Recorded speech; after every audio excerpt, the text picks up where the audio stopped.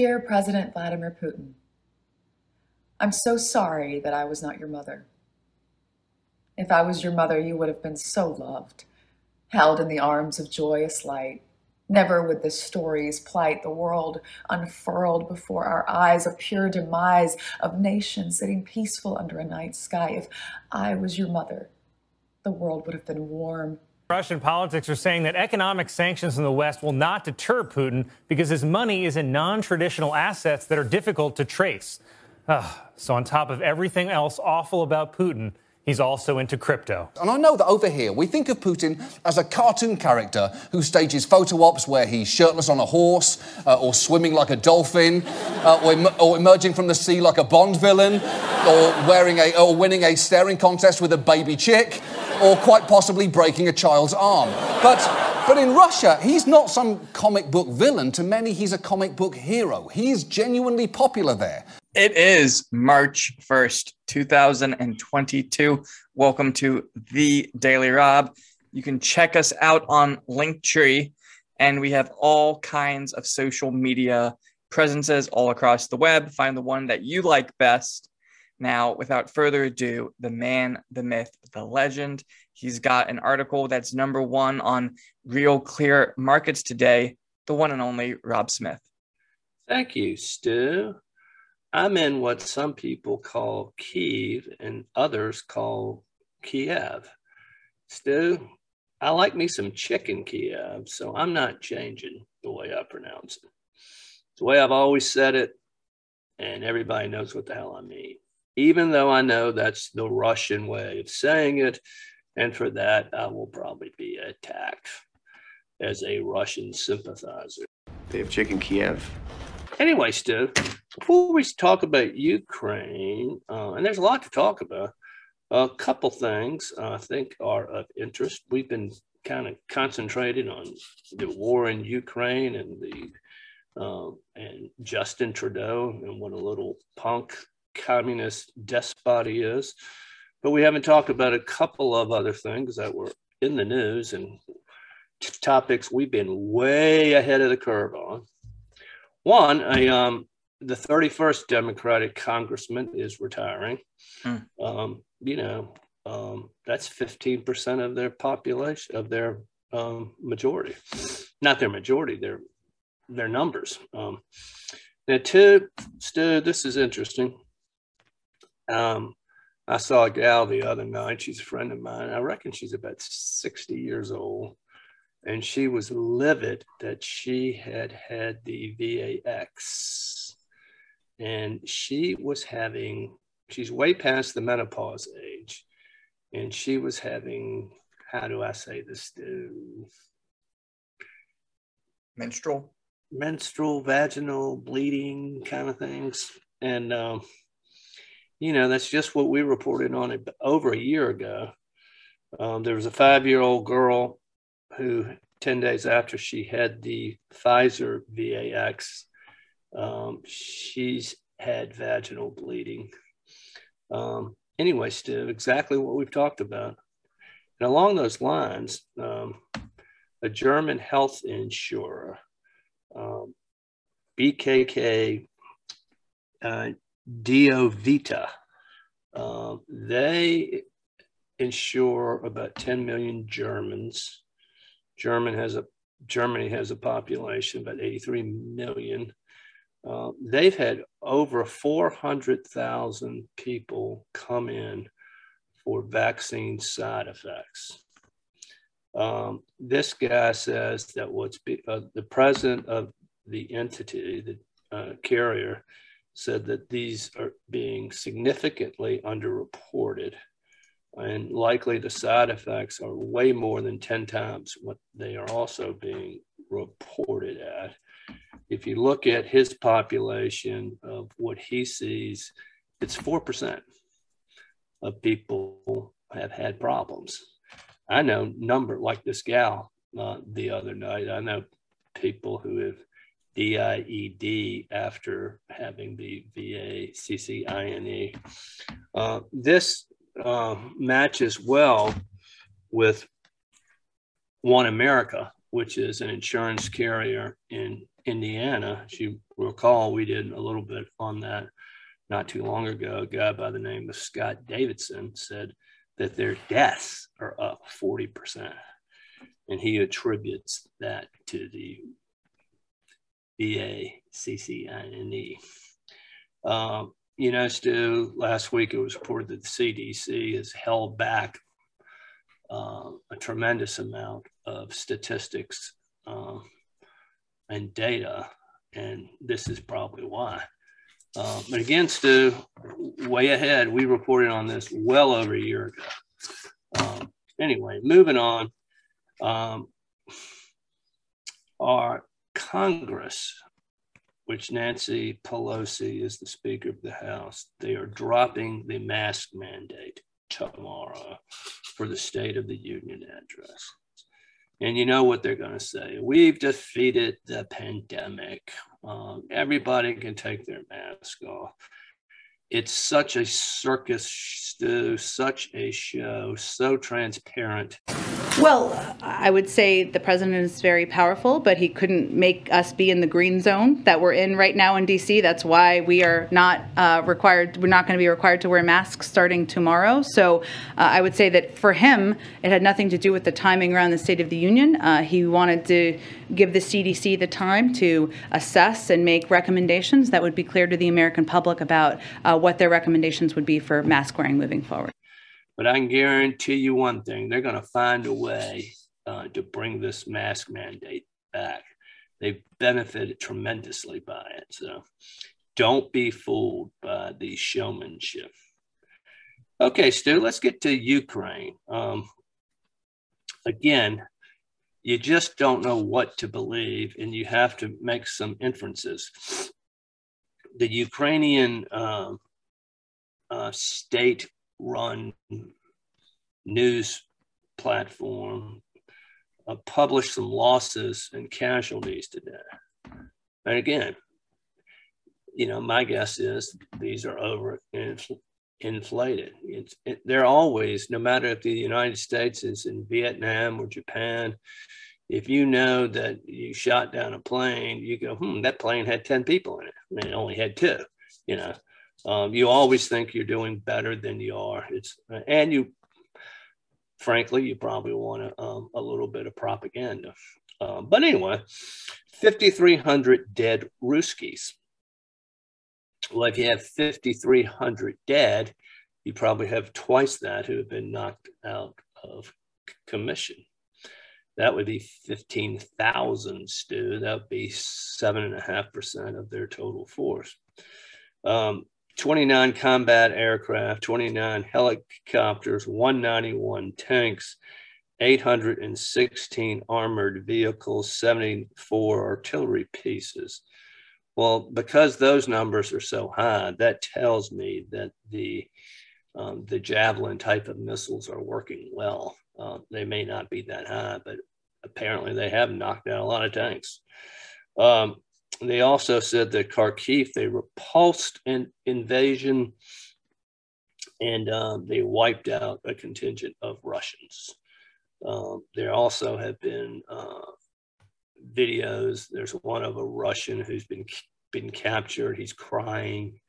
The Ukrainians are talking to him. Of course, I can't understand. I didn't take Ukrainian in high school, Stu, so I'm a little slow on the uptake.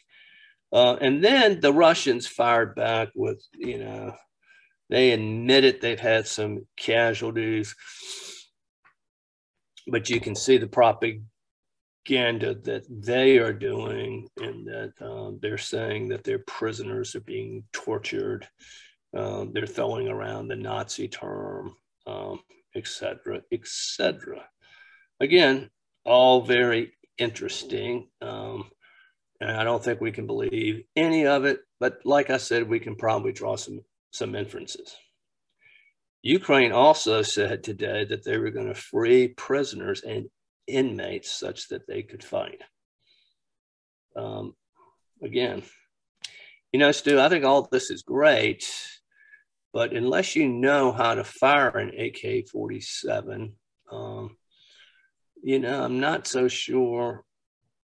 It would be much more helpful if they had a militia, but they haven't had a militia. And I think the reason they don't have a militia is because they don't want their citizenry to be armed.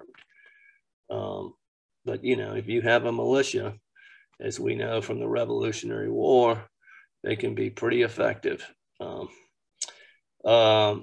Let's see, Ukraine. This is interesting. Do you think Vlad Putin has been kicked off of Twitter yet, Stu? I was listening to a podcast last night and they made that joke where they said, you know, it's funny that, you know, Donald Trump can be an asshole and he's off Twitter, but Putin can invade a country and he's still there. Yeah, I mean, but some of the big tech guys, apparently Ukraine made an appeal to Tim Cook at Apple to not service any Apple applications. I don't know what you use with Apple, Stu. I'm a Droid guy. How dare you? Obviously downloading apps.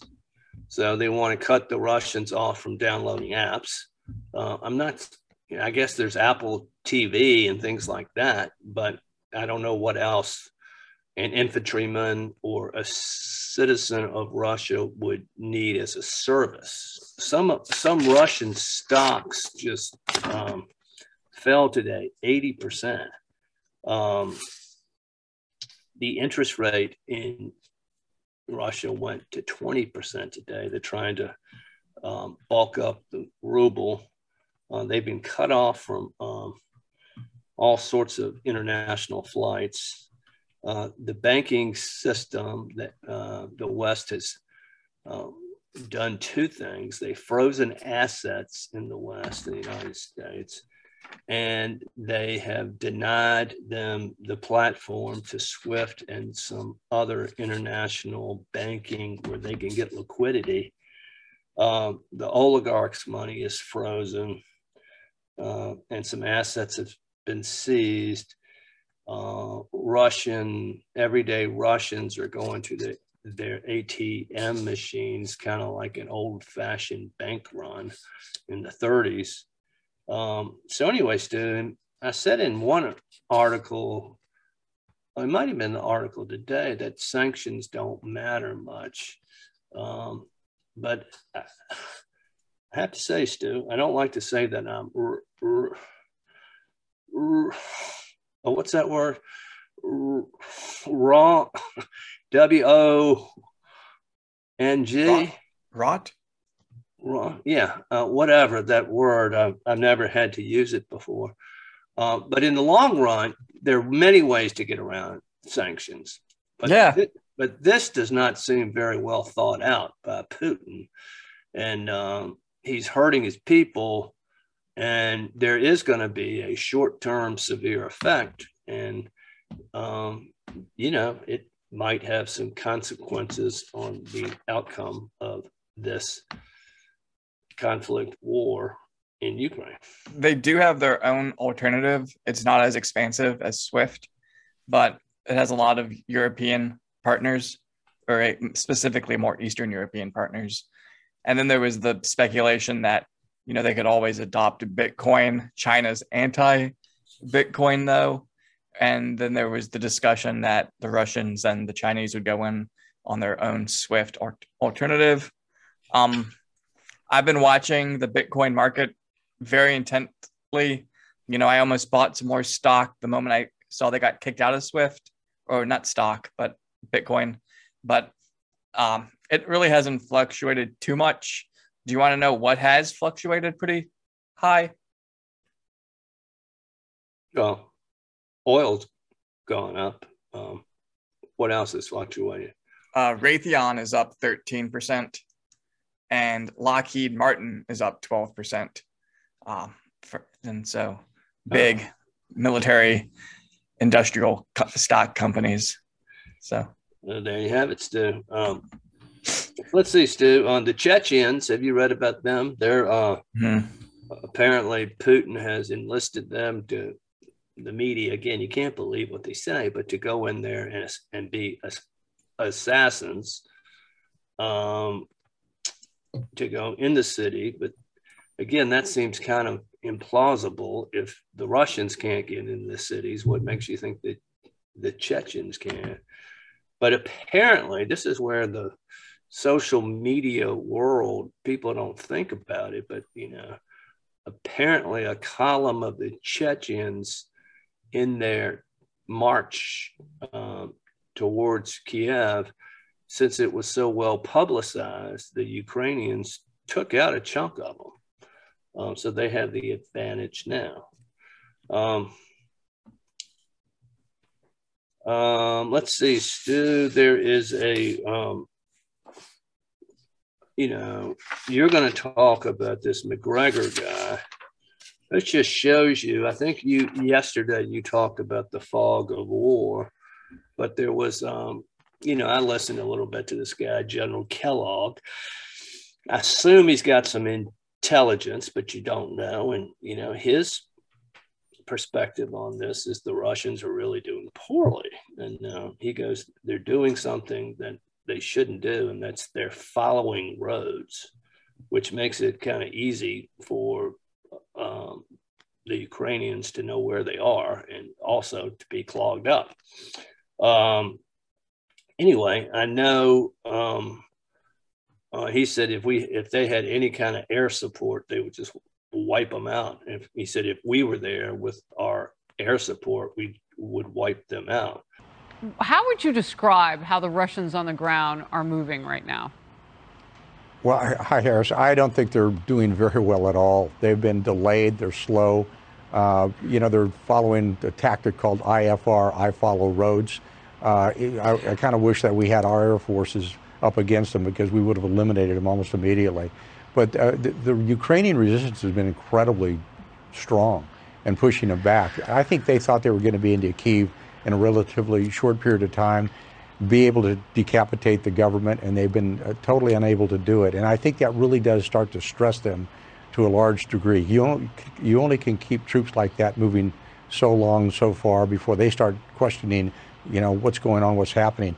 You know, what Kayleigh said a second ago about the Russian soldiers, more importantly, I think their leadership is starting to say, hey, what's going on?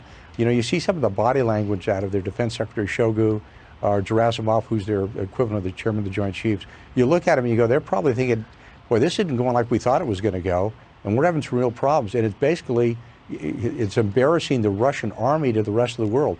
The rest of the world is looking at this and going, these guys aren't 10 feet tall. They're not 8 feet tall. They're like about 3.5. They are not performing well at all. And these are their frontline units.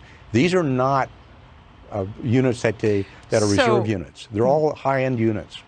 And some of the Eastern countries in alliance have given M29s to the Ukrainians. The question is, can they fly them? And apparently those planes are very similar to the planes that the pilots are flying now. But do you have enough pilots who can fly? So anyway, Stu, I know you want to talk about this McGregor guy, and then we got the Kellogg guy, both at 180 degrees different opinions of what is going on. So, yeah. Stu, why don't you tell us about this McGregor fella? So McGregor is pretty well loved amongst libertarians. He was one of the big Armored Corps tank theorists of the 21st century. You might recognize why this is unique. So McGregor was educated at Penn Charter School in Philadelphia, and you know what their slogan is? I do not. Penn Charter, fight harder, fight harder. There you go. See, Stu, if you're a Renaissance man in the world like me, you know stupid things like that. And so he also went to VMI for a little bit, but he graduated from the U.S. Military Academy at West Point. Who else did that? Hold on. I think General Patton. You're correct. So, and then this guy is a tank specialist as well. So he also received his PhD from UVA in international relations in 1987. We could probably spend a minute going through all of his awards, which include the Defensive Superior Service Medal, Bronze Star with Valor, the Meritorious Service Medal, which he's won 4 of, Army Commendation Medal, Army Achievement Medal, National Defense Service Medal, he has 2, Southwest Asia Service Medal, he has 2 Bronze Stars, Kuwait Liberation Medal, Kosovo Campaign Medal, Humanitarian Service Medal, French Meritorious Service Medal, Bronze Star, Parachutist Badge, and a Ranger Tab. And so, how do you do in the punt, pass, and kick when he was a little stiff? I don't know. But that to me is important. But since 2014, he's had this view that Russia should, and he's said this on RT before, and I guess he's in trouble because he's been on there before, but he did say that he thinks they should annex the Donbass and just say that the residents of that region are in fact Russians, not Ukrainians. And at the same time, you have Ukrainians in the West and the North who are not Russians. And this has been his stance for the last 8 years. He thinks the Russians are kicking the Ukrainians' ass. You know, his whole point was for the U.S. to compete in a place like Ukraine.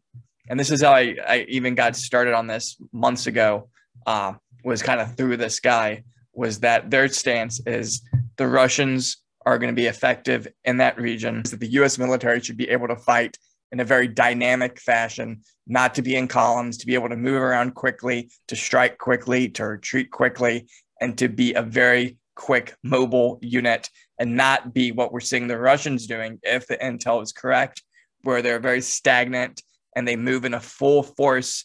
You can pick them off, but they have these massive columns. It's almost like you're still fighting in this almost World War II fashion of it's who has the better tank technology who wins the day. Yeah, it's kind of like in World War I when the battleships became obsolete after a while.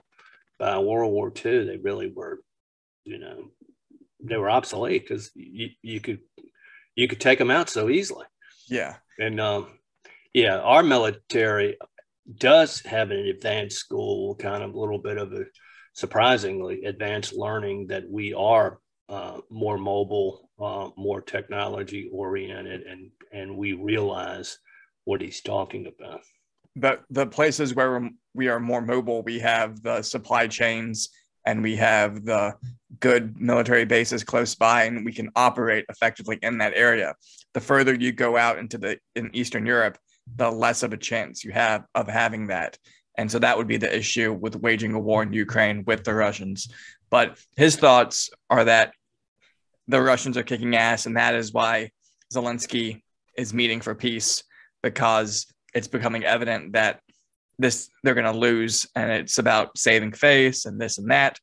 But when he said this to Trey Gowdy on Fox, here is Colonel Doug Macgregor, a former senior advisor to the Secretary of Defense. Thank you for joining us. Why do you think Putin is doing this? What is his end game? Well, Vladimir Putin is carrying through on something that he's been warning us about, at least for the last 15 years, which is that he will not tolerate U.S. forces or their missiles on his borders, much as we would not tolerate Russian troops and missiles in Cuba. And we ignored him, and he finally acted. He was not going to allow Ukraine under any circumstances to join NATO. And what's happened now is that the battle in eastern Ukraine is really almost over. All the Ukrainian troops there have been largely surrounded and cut off. You have a concentration down in the southeast of 30 to 40,000 of them.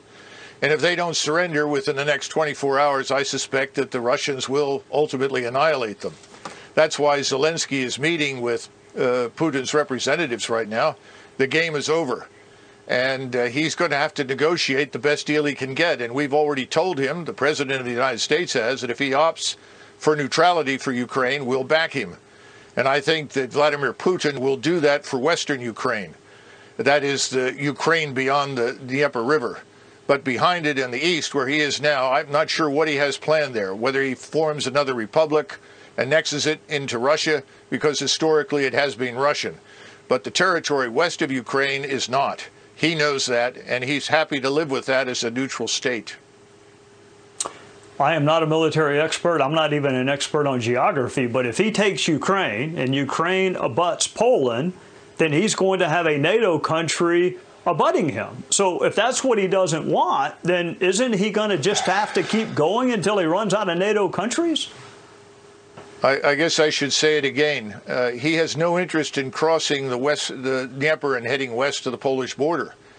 I think you're going to find from these negotiations he's quite willing to neutralize that territory on the Austrian or the Finnish model. Right now, Russia already touches Estonia and part of Latvia. White Russia, of course, touches Lithuania. He's not interested in going to war with us, and he has an army that's too small for that purpose. And he knows it. His economy is smaller than that of South Korea's. So this is not something that he's looking for. We are imputing to him things that he does not want to do in our usual effort to demonize him and his country. We need to remember that Ukraine is fourth from the bottom of 158 countries in the world as corrupt. Russia is perhaps 3 or 4 places above them. This is not the liberal democracy, the shining example that everyone says it is. Far from it. Mr. Zelensky has jailed journalists and his political opposition. I think we need to stay out of it. The American people think we should stay out of it. The Europeans think we should stay out of it. And we should stop shipping weapons and encouraging Ukrainians to die in what is a hopeless endeavor. So when you say stay out of it, you mean no sanctions, no military aid, just let Russia take the portion of Ukraine they want to take? Yes, absolutely. I see no reason why we should fight with the Russians over something that they have been talking about for years. We simply chose to ignore it. And more important, the population there is indistinguishable from their own. You know, the thing that's so disturbing is that on the one hand, we will not send our forces to fight, but we are urging Ukrainians to die pointlessly in a fight they can't win. We're going to create a far worse humanitarian disaster than anything you've seen thus far if it doesn't stop. And then you have Griffin come on, and Griffin is shrill and high-pitched and acts like this was the most offensive thing anyone has ever said. And Griffin? She's another Fox News correspondent, and she's been very vocal about anyone on Fox who has said anything remotely positive in favor of the Russians, or that the Russians, you know, were pushed into this. Anything that can be perceived as, you know, you're a Russian agent. You know, she wants to. And shrill and not listening to what people say. Before we get started, I just heard your last guess, and I feel like I need to correct some of the things that Colonel Doug Macgregor just said, because, and I'm not sure 10 minutes is enough time to do so, because there were so many distortions in what he just said, and talking about the West and NATO vilifying Putin and sounding like an apologist for Putin, and talking about how he thinks he knows how far Putin wants to go. I don't think anyone that I've spoken to here at the Pentagon or elsewhere in Western intelligence believes they know how far Putin wants to go. And I think that the world has seen what Putin is capable of. And to blame NATO membership for what we've seen Putin unleash, we've seen from Putin's own words that he is talking in czarist terms from a 19th century view of imperial Russia. So those what he just said was so distorted that I do feel that our audience needs to know the truth. In terms of... Yeah, Jennifer, it takes a lot to surprise me. At my age, I was pretty surprised at Colonel Macgregor. I mean, his view of life is, well, Russia's been telling you they're going to do this, so they did it. I found his take on it stunning and disappointing. But, you know, she uses some words that I think she's never really thought about, and she kind of stumbles upon them. So she doesn't look very smart by the end of her kind of shrill retort. But it was just very interesting to kind of see how certain people in the media are reacting to this. You know, it's almost, you're getting the exact same coverage on Fox News and CNN right now, where it's Russians bad, Ukrainians good. And I don't think in binaries like that. And I think both sides have both sides have done terrible things. And there really isn't a 100% clear, this is the right message we should have concerning this. But it's been very interesting to see. And I thought Trey Gowdy was a pussy for leaving politics. And I think he's even more of a pussy after that interview, because he essentially just tucked tail and, you know, didn't even retort back if he thought differently. Right. Well, you know, Stu, I'm a cool, level-headed guy, and I believe that there are lots of nuances and things that we can discuss logically without being shrill and emotional. Yeah. It's the only way you get things done. Any words of wisdom for our fan base? I would just say when you're listening to the news, always, but especially under the fog of war, remember that these are not necessarily facts, and draw inferences from them based on historical knowledge, facts, and logic. That's the way we in the real world work. Unfortunately, Stu, we're a minority. You talk about another man's feelings. What do you feel, Spock? My feelings are not a subject for discussion, Doctor. Because there are no feelings to discuss.